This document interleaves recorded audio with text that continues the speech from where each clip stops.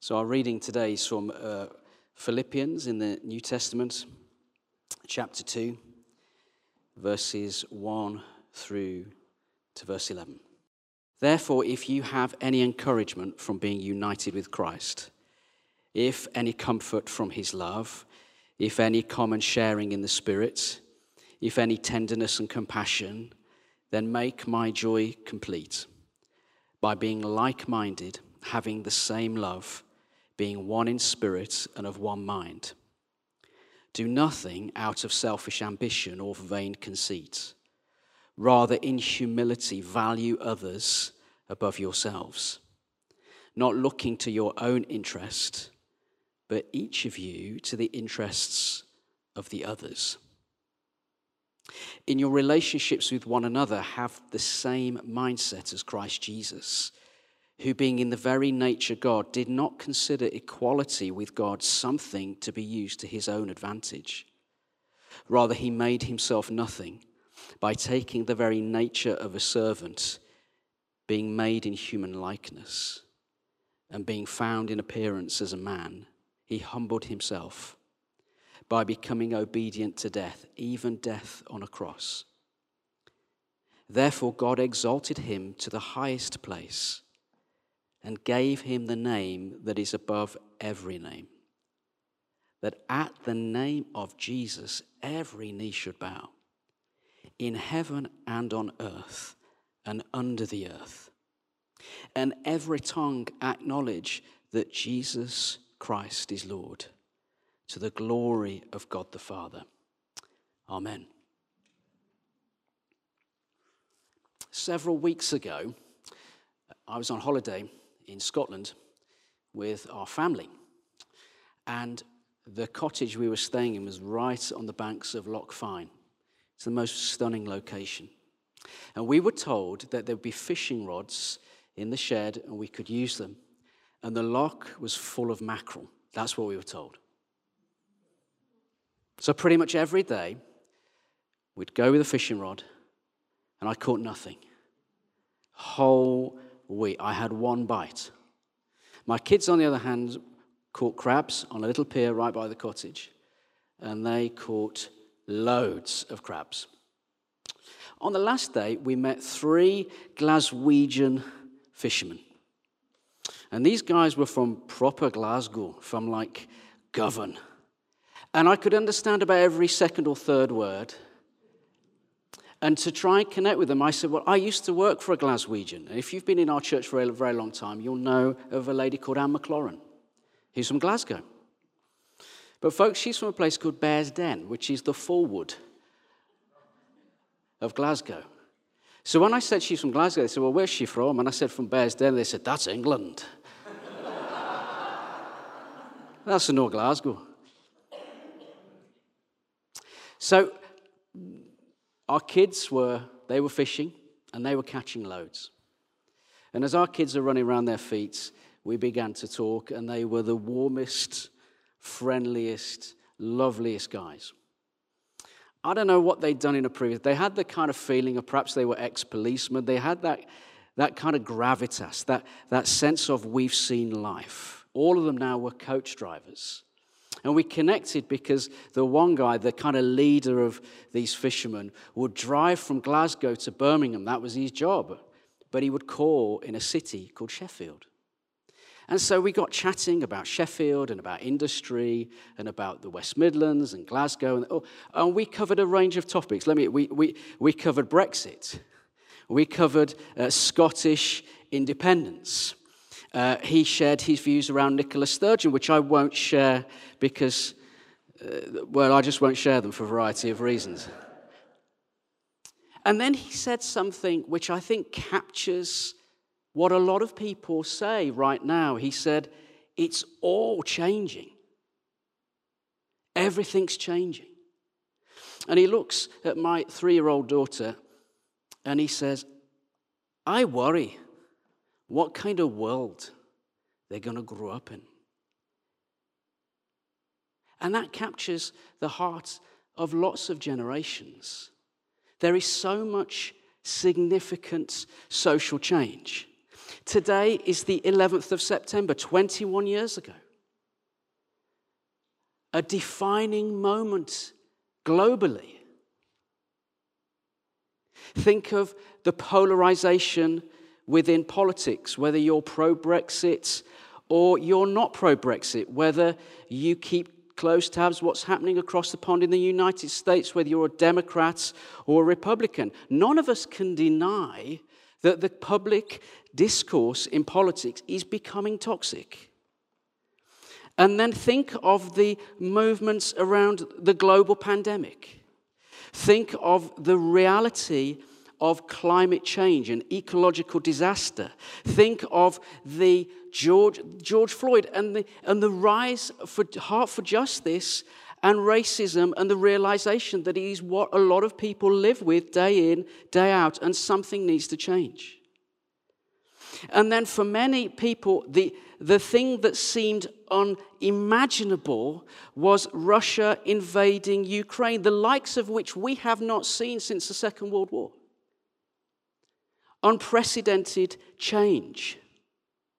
And the thing that it seems to me in this moment and at this time is one of the factors that is so hard for people in our nation is because the Queen, Her Majesty was the Queen, in her 70-year reign was this constant, ever-present source of dignified hope.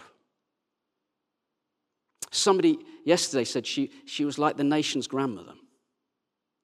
She was the one who would speak to her subjects at the most profoundly difficult times.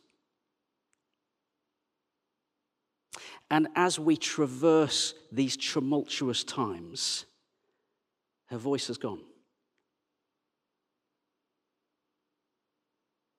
But let's take a moment to pause.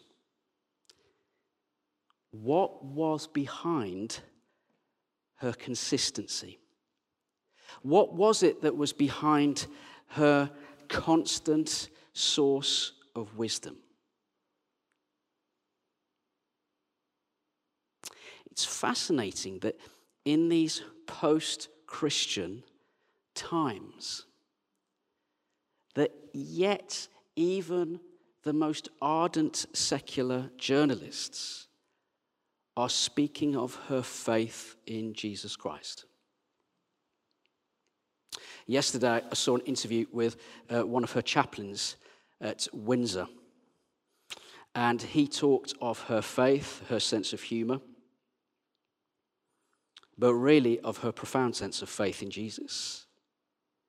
The Bishop of Ely once said, when we were living in Cambridge, he said that the Queen had said to him that she was cranking, well, she didn't use those words, I'm sure, but she said that she was becoming more explicit in her Christmas messages because she felt that Christians were becoming too reticent to talk of their faith. There was a fear.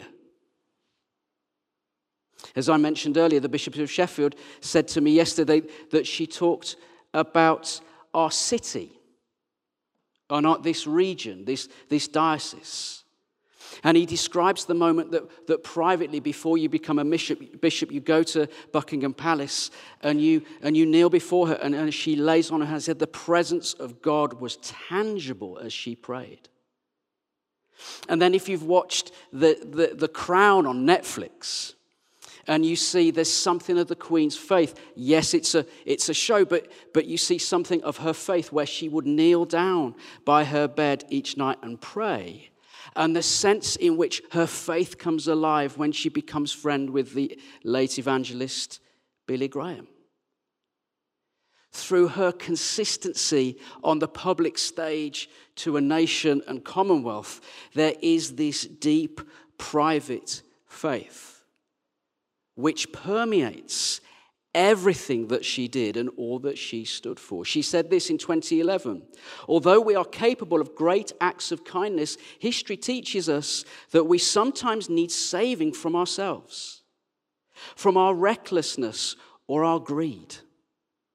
God sent into the world a unique person, neither a philosopher nor a general, but a savior with the power to forgive.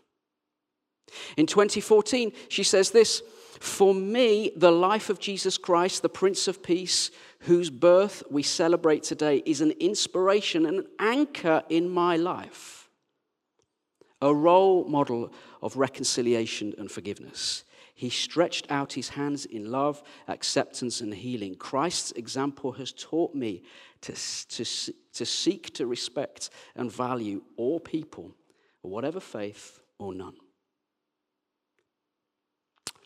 A man called Mark Greene has written the most amazing obituary for Her Majesty the Queen. And if you Google it, Mark Greene, obituary, the Queen, it's absolutely profound. Because what he does is he captures some of the themes that are emerging in this moment and finds a deeper meaning for what was it that fueled Her Majesty the Queen. And he talks about a life of surrendered devotion. And we see that supremely in Jesus Christ. In a time when self-fulfillment seems to be the name of the game. And even, folks, if we're honest, when we talk around calling in the church, we really can be masking this sense of self-fulfillment. What am I going to do to bring a sense of fulfillment? How am I going to add value to my life? How am I going to find meaning? Her Majesty found fulfillment in surrender and in service. Mark Greene says this: more broadly, we can see the influence of Christ on her understanding of her job and how she did it.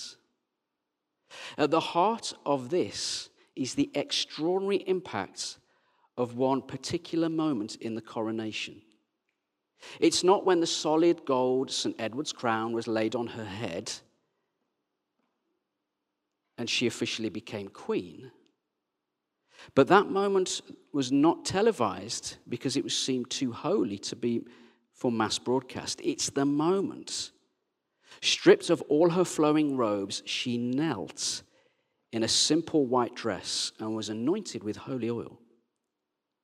It was that moment when she dedicated herself to God to serve him by serving her people.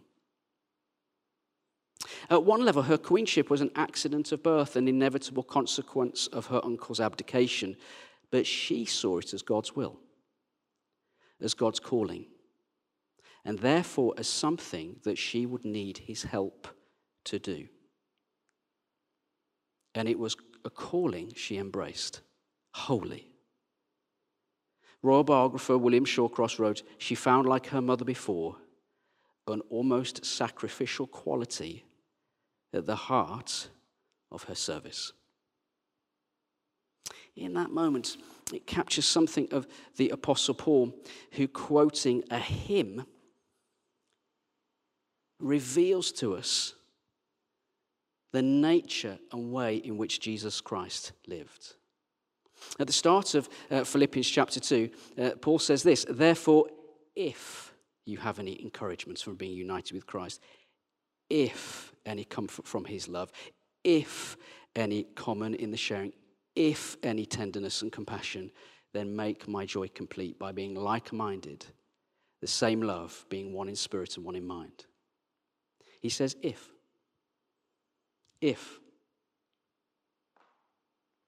That we are to find a sense of freedom in life by giving up life, by doing the thing that God is asking us to do.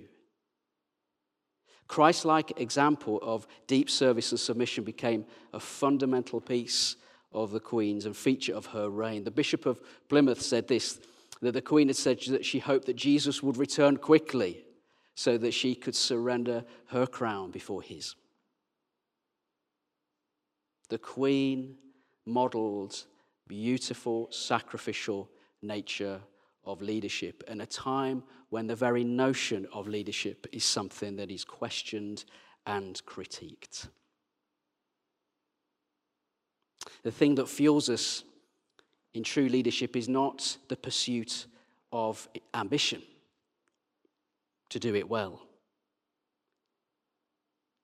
but true fulfillment is the pursuit of Jesus Christ. The wonder of the gospel is that true and beautiful freedom is found in him and him alone. And sometimes the thing that we fear most of giving over things in our life is when we do, we find that he fulfills every one of our needs. So how, folks, in this cultural moment, do we navigate this particular time as the nation heads into a season of mourning? How do we navigate sometimes the overwhelming uncertainty that each one of us faces? Fear for our children, the reality of grief. How are we going to pay the bills this winter? What are we going to do with the future? How long am I going to live? Questions, if we're honest, in our lowest moment we think about, perhaps in our best moments we begin to think about. What do we do? I wonder if Her Majesty the Queen's posture of humility might have something to reveal to us, something to offer us an insight into this season. If it's true that every night Her Majesty the Queen got on her knees before the Lord Jesus Christ, there's something around in that posture of submission and surrender. Coming before the Lord to say, you're in control, I'm not. In that moment of submission and surrender, we are invited by the Lord to bring all our fears, all of our anxieties, all of the things that are on our minds, and bring them to him. And say, Lord, I give all of these things over to you. Will you help me? And it's in these moments, sometimes in the hardest moments, that we encounter the most beautiful and extraordinary grace. It's sometimes in our worst moments, sometimes in our most painful moments, where we say, I can't do it anymore, that we meet the risen Jesus, the one who holds it all together. It's in the moments where we come to the end of ourselves, when we meet him in suffering, that he's in it, right with us. He leads us through it, and he redeems it. And so, folks, as we move forward, at 11 o'clock today, we will send out a team of people into some sense of uncertainty. We'll send them out in the power of the Holy Spirit. We'll send them out in the knowledge that the presence of God will be with them, and in the knowledge that he is making all things new. And in the knowledge that as they go out into Fir Vale, and as we release them and bless them and pray for them, on the promise that even in the hardest of times, in our hardest moments, he promises his presence. And as he promises his presence, surely there is hope in those darkest moments. Because there, his hope and light burns the brightest.